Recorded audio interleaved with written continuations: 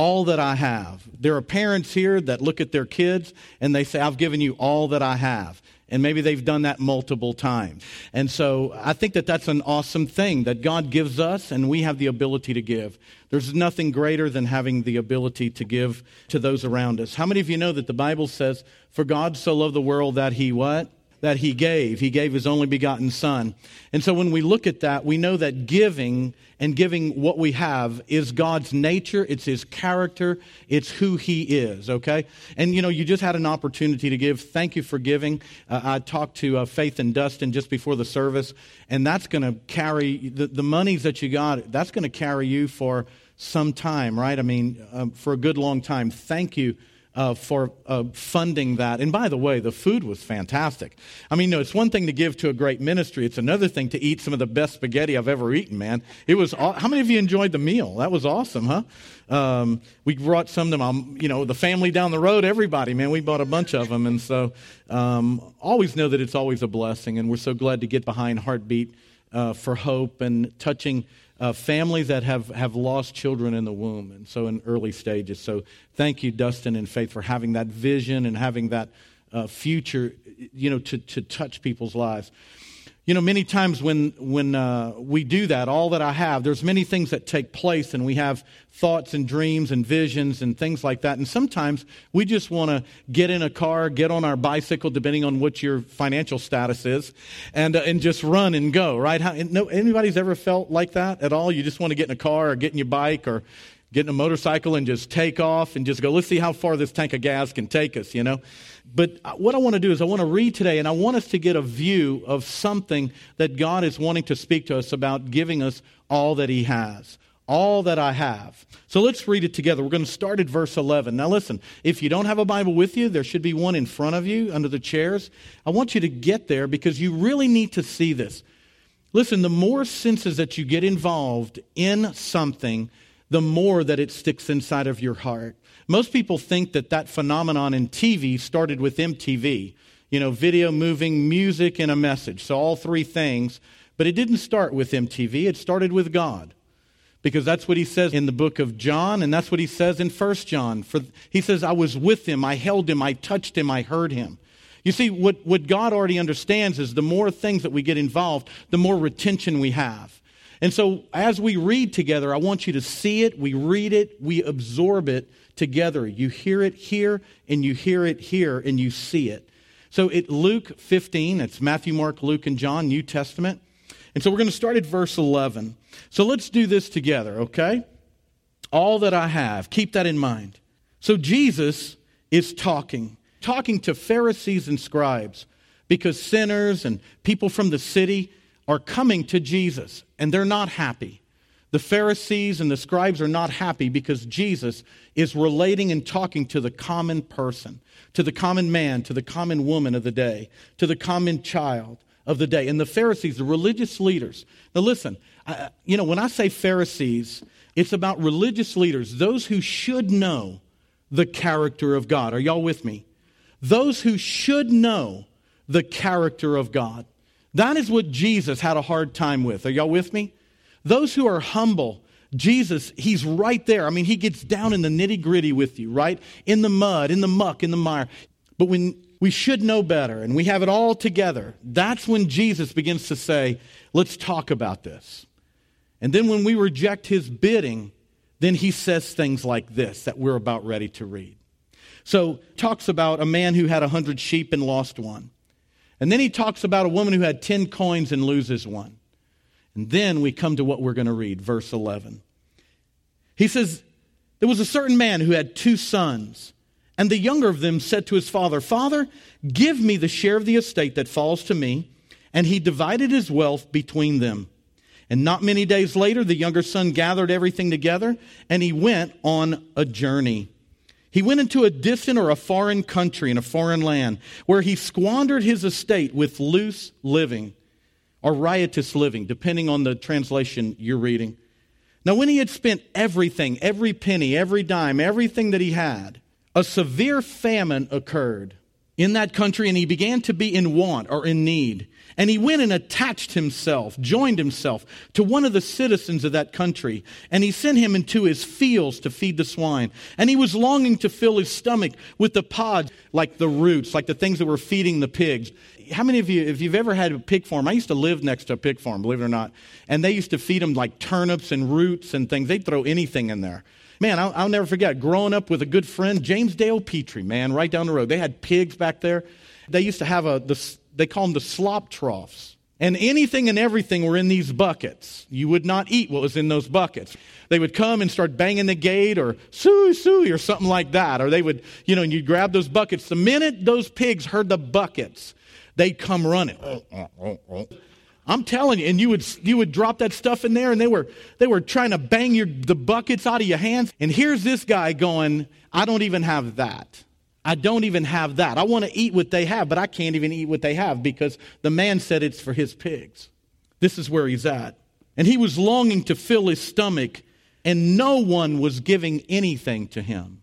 And when he came to his senses, he said, how many of my father's hired men, servants, have more than enough bread, and I'm dying here in hunger? I will get up and go to my father, and will say to him, Father, I have sinned against heaven and in your sight. I am no longer worthy to be called your son. Make me as one of your hired men or servants. And he got up, came to his father. But while he was still a long way off, his father saw him, felt compassion for him, ran, embraced him, and kissed him. And the son said to him, Father, I have sinned against heaven and in your heart. I am no longer worthy. I am no longer worthy to be called your son. But the father said to his servants, quickly, bring out the best robe, put it on him, put a ring on his hand, sandals on his feet, bring the fatted calf, kill it, let's eat, let's be merry. My son was dead, and he has come back to life again. He was lost, and he has been found. And they began to be merry and excited. Now his older brother was in the field, and when he came and approached the house, he heard music and dancing.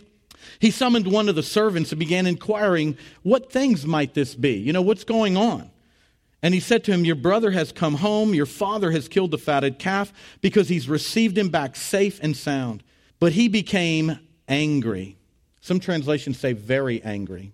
And was not willing to go in. That's how angry he was. He was not willing to go see his father. He wasn't even willing to go in the house. And his father came out and began entreating him or begging him or pleading with him. And he answered and said to his father, look, for so many years I've been serving you. I have never neglected a command of yours. Yet you have never given me a kid or a goat that I may be merry with my friends. And when the sons of yours came, who has devoured all of your wealth, and with harlots you killed the fatted calf for him. And he said to him, my child, you have always been with me, and all that I have is yours. But we have to be merry and rejoice, for this brother of yours was dead, and he has begun to live, and was lost and has been found. The first thing I want to say to you is that the older brother says, your son has squandered everything. Your son has spent your estate. Your son. And the father says, your brother. Your brother. That's the immediate thing that I want you to see, the difference between the father's response and the son's response. That shows you the difference in attitude right there. Now, let's just go ahead and get into this. We've had a great time in worship and prayer time. Let's get this, because I want us to have communion together and have something in our heart that maybe is bigger and greater than we've ever had.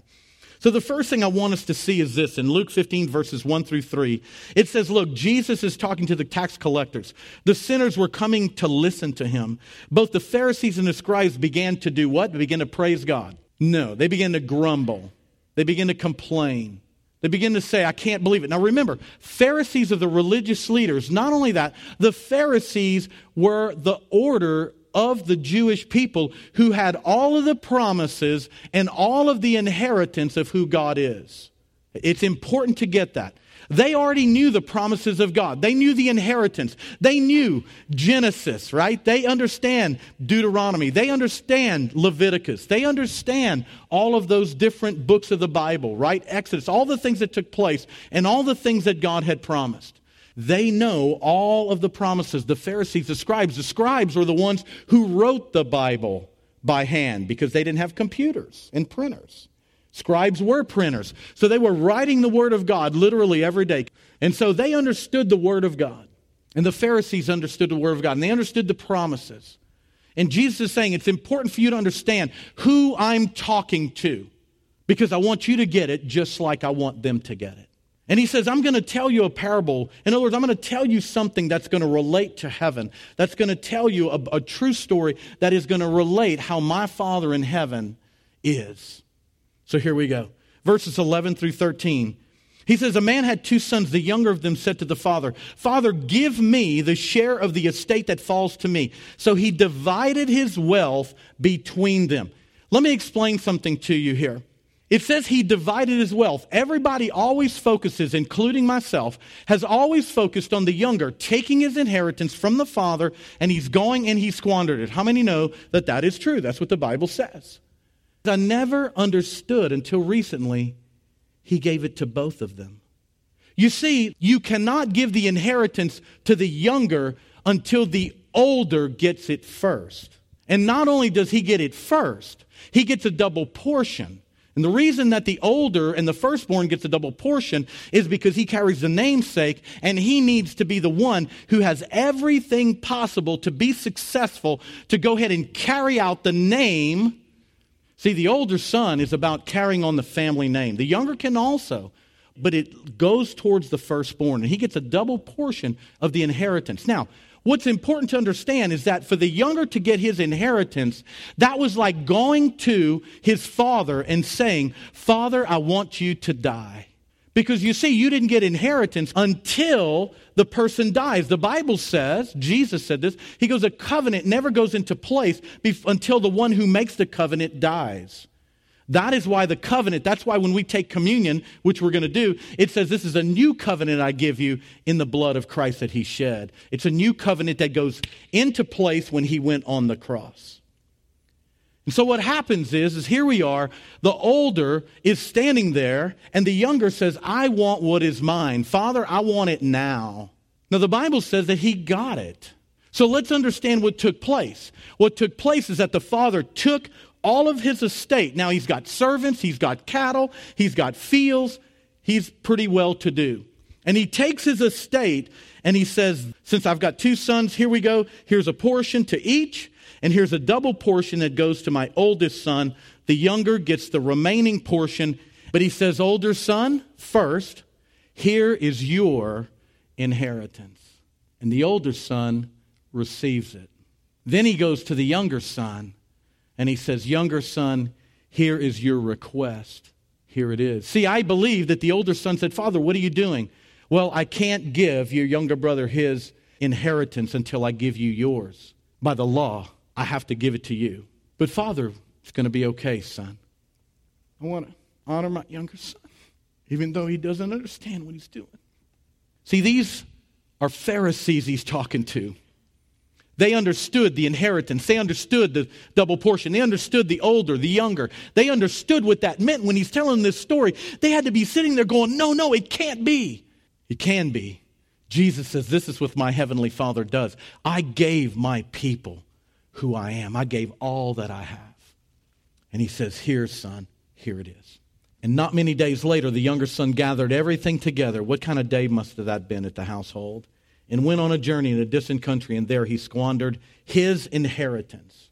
Jesus is talking about sinners that are coming to him, coming to know about God. This is about salvation. This is the inheritance of who God is. It's not just salvation in a box. It's all of who God is. See, God wants us a relationship with him in such a way that we are family.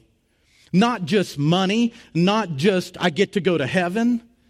A couple of years ago, I just, quite honestly, please understand me, where I would just continually hear people say, well, you know, they're in a better place. You know what? That better place is no better if there's no one there. Eternity is not better just because it's eternity. Eternity is better because Jesus Christ is there. Because Jesus gave his all. And because he is there, he's the one who makes heaven special. How can we talk about mansions and streets of gold when God's not even there himself? What makes it valuable? What makes it have any worth? Let me tell you something. When the children of Israel, when they came out of Egypt and they're in the middle of the desert, what does gold matter? Nothing. It's worthless. It's worthless. When Leah was a young girl and she was sick and she went to sleep, and I prayed for her like we prayed for our kids all the time when they were young. We'd say, God, put them to sleep. Lord, put her to sleep and heal her while they sleep. I prayed that. God just told me to pray that way. They always woke up well. This time, Leah had a dream while she was sleeping, and an angel came and got her in a car. But she called it a car because I was in the car business, because she knew what a car was, but the front looked identical to the rear and all of that. But the angel didn't open the door. The angel walked through the door of it, picked her up out of the bed, sick, and put her in that angelic car and took off into the heavens, and she met Jesus and all those kinds of things. You see, we understand we have an inheritance. And by the way, Jesus said, you're not going to be ill anymore. And she came back, woke up perfectly healed. See, the truth is in the manifestation, right? You see, the younger son, here he is. He goes away and he literally spends everything. That word riotous living or loose living literally means unsavedness. That word literally means in the Greek, unsavedness. It doesn't get any clearer than that. See, we have to understand that salvation is a gift. It's not a right. It's a gift, not a right. It only becomes something that we can have because God says, I give it to you. It's always a gift. It's always about receiving it. We always say you can't earn it. In fact, the older son, this is where this goes. So look at this. Then the prodigal son finds himself, he comes to his senses, and he finally decides, I'm going to come home. And as he's coming home, look at this. He says, he got up, came to his father, but while he was still a long way off, his father saw him, felt compassion for him, and ran and embraced him and kissed him. How many of you know that that's our Heavenly Father? That is our Heavenly Father. He saw us. He ran to us. He embraced us. He kissed us. He fell on us. Let me tell you, if you've never seen Rembrandt's picture of the prodigal son, Henry Nouwen, he spent a year studying the picture and then spent a year writing about the picture. How'd you like to have that kind of life? That's what he did every day, all day, sat in front of it and analyzed it for 1 year. Then for 1 year, sat down, analyzed it, and wrote comments, and then later wrote a book about it. I think everyone in here ought to read that book. It's a great book. If you look up Henry Nouwen or Prodigal Son, it'll come up and you'll find it and you can have it. But see, he ran and he embraced him and he began to hug him. That is our Heavenly Father, what he does to us. There's no one in here that was lost and was found that did not experience that. No one in here can say they did not experience that. Because that's his character. He ran to you. He embraced you more than you ever even expected. Everything about us said, don't do it. But everything in him says, I want to. He looks down the road. See, that's what he was doing every day. That's what God does. He looks out and he says, I'm just waiting for the opportunity for that one, that son, that daughter, the one I created to come to me. And that's what happens. Let's go on. He says, Father, I have sinned. Now remember, he's on his knees. He's come to beg. And his father's embracing him and kissing on him. Can you see this scene? He says, Father, I have sinned against heaven and in your sight. I am no longer worthy. You see, what we have to understand is he understood that he had squandered his inheritance. He understood that because he had squandered it all, he no longer had sonship. That was his view. His view was, my sonship is embodied in the estate that you gave me, that I took and ran away with. I decided to do that. I ran off. Nobody made me. Nobody broke my arm. Nobody twisted my arm. I did it on my own. And your inheritance in my life, I took off with it.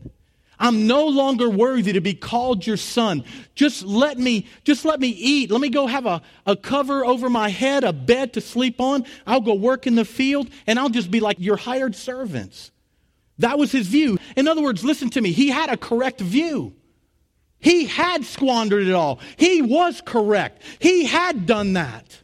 But the father saw it differently because of his attitude in coming and saying those things, said, son, come. Now watch this. The father said to his servants, quickly, bring out the best robe, put it on his feet, put a ring on his hand, sandals on his feet. Look at this. You see, the father said to his servants, quickly. That's how God responds. Do you understand how quick God responds? Anybody in here understand how quick God responds? People tell me, man, I'm waiting on God. I go, let me ask you a question. How quick can God answer you?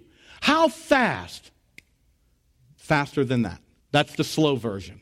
In God's economy, just like that. He says, quickly go. Quickly, quickly, quickly. Doesn't that bring a little bit of a different perspective to who we're supposed to be sharing the gospel of Jesus Christ with? When Jesus is telling us, go quickly, and we go, no, I'm not going at all. Let's understand that God wants us to give others what he's given to us. He said, bring out the best robe. How many of you know that the robe talks about dignity? The very definition of the robe means dignity. The robe he put on him. Bring the best robe, not the worst robe, not the torn robe, not the one that he left in his closet that I left there hoping he'd come back one day. Get a new one. Get the best one. Bring it out. Give him back his dignity when he comes. We're not going to make him grovel. You know what? You were wrong. I was right. You're right. Get over there with the servants. That's not what he did.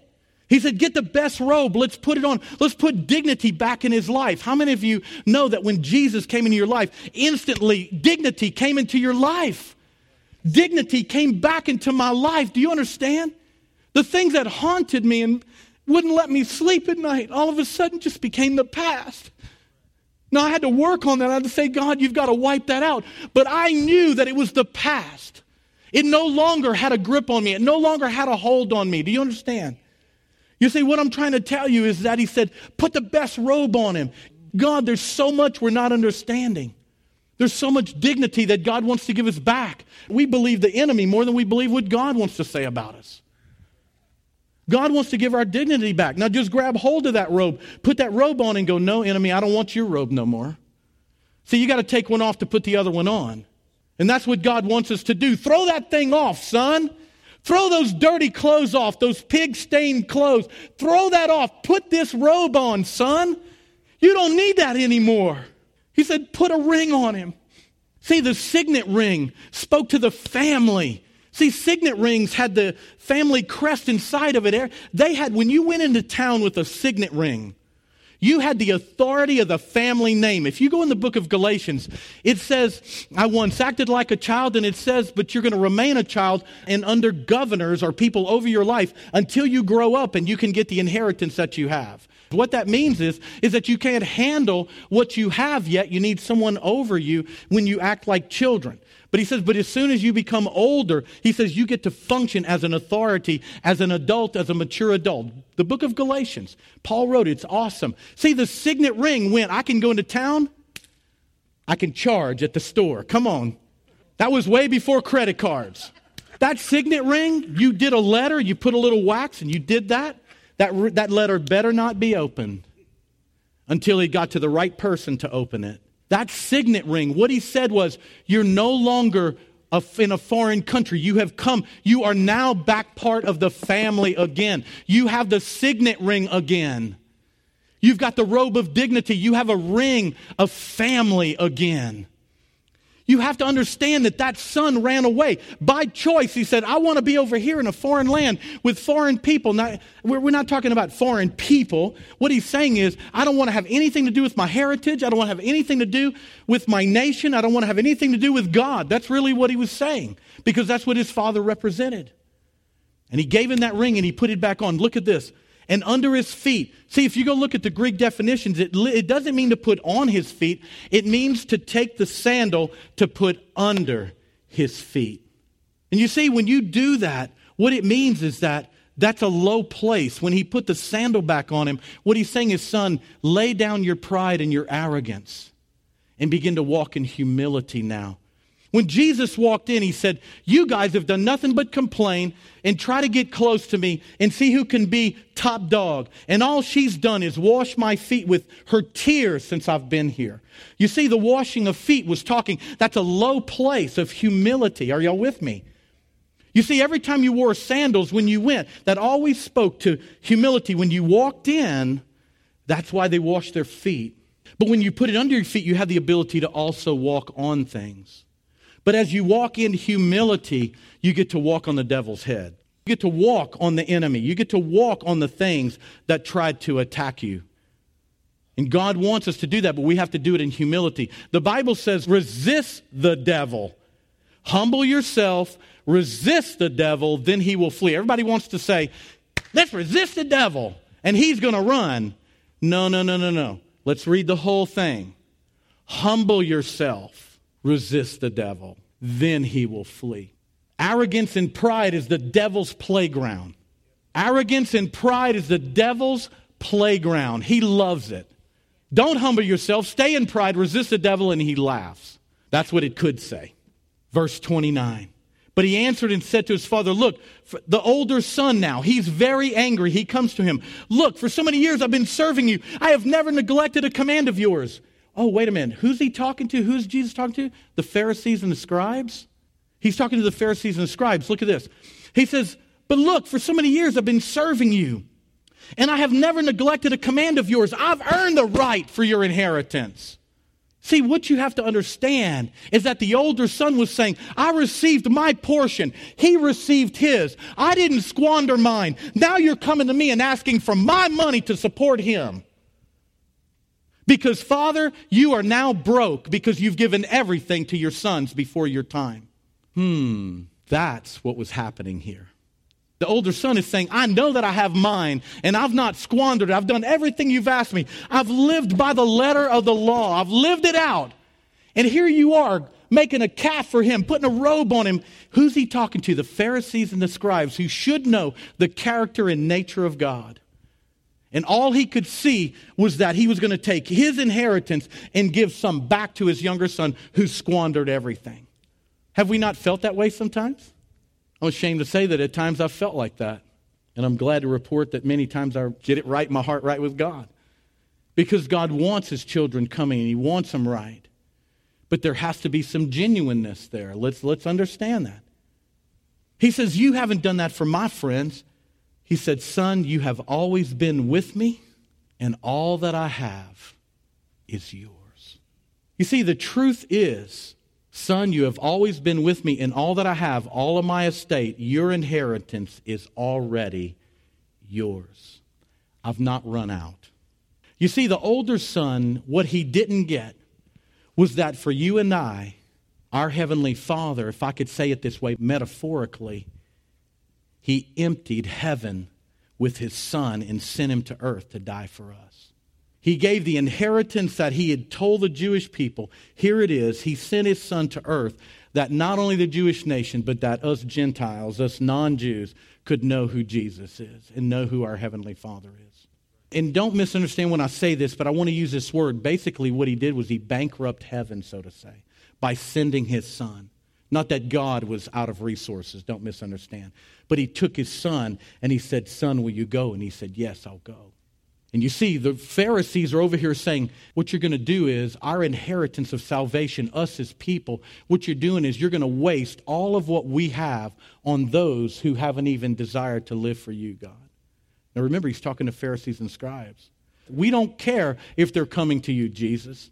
We don't care if they're coming to meet God. We don't care that they're coming to get their lives in order and get their lives straight. We don't care about all that. What we only care about is we don't want to lose what you've already given us. Isn't that what the older son did? He squandered everything, and now you're doing all this for him? And this is what the Pharisees were saying. We've lived right. We've done it right. And what are you doing? You're giving the same thing that you say that we're promised. You're giving it to those that are coming over here? And Jesus said, that's exactly right. And he says this, all that I have, your inheritance, my estate, everything that I have given, it's already yours. You're not going to lose anything. I have plenty to go around. I have enough. Let me tell you how radical this really is. I've already given you what it takes to bring healing into people's lives that we saw. I've already given you those inheritance, those promises, those things that my word says is true. By knowing me, you have access to believe for me to see those things take place. I have made all those provisions for you. It's already yours. Will you stop looking at what it looks like over there and walk in what I've already provided for you, that you can begin to do what I've asked you to do as the religious leaders? And when I say religious leaders, let me tell you, I hear people say, I don't like the word religion. Well, I don't know. The book of James has the word religion. It says pure and undefiled religion is this, those who help widows and orphans, right? And so on and so forth. So I don't really say that. Let me tell you what he doesn't like. He doesn't like us using what we know in wrong ways. He wants us to take who his character is and use it in ways that bless and honor him. And he's looking at the Pharisees and scribes and going, all that you have, it's already yours. My heavenly Father is giving these what they have and what's available to them.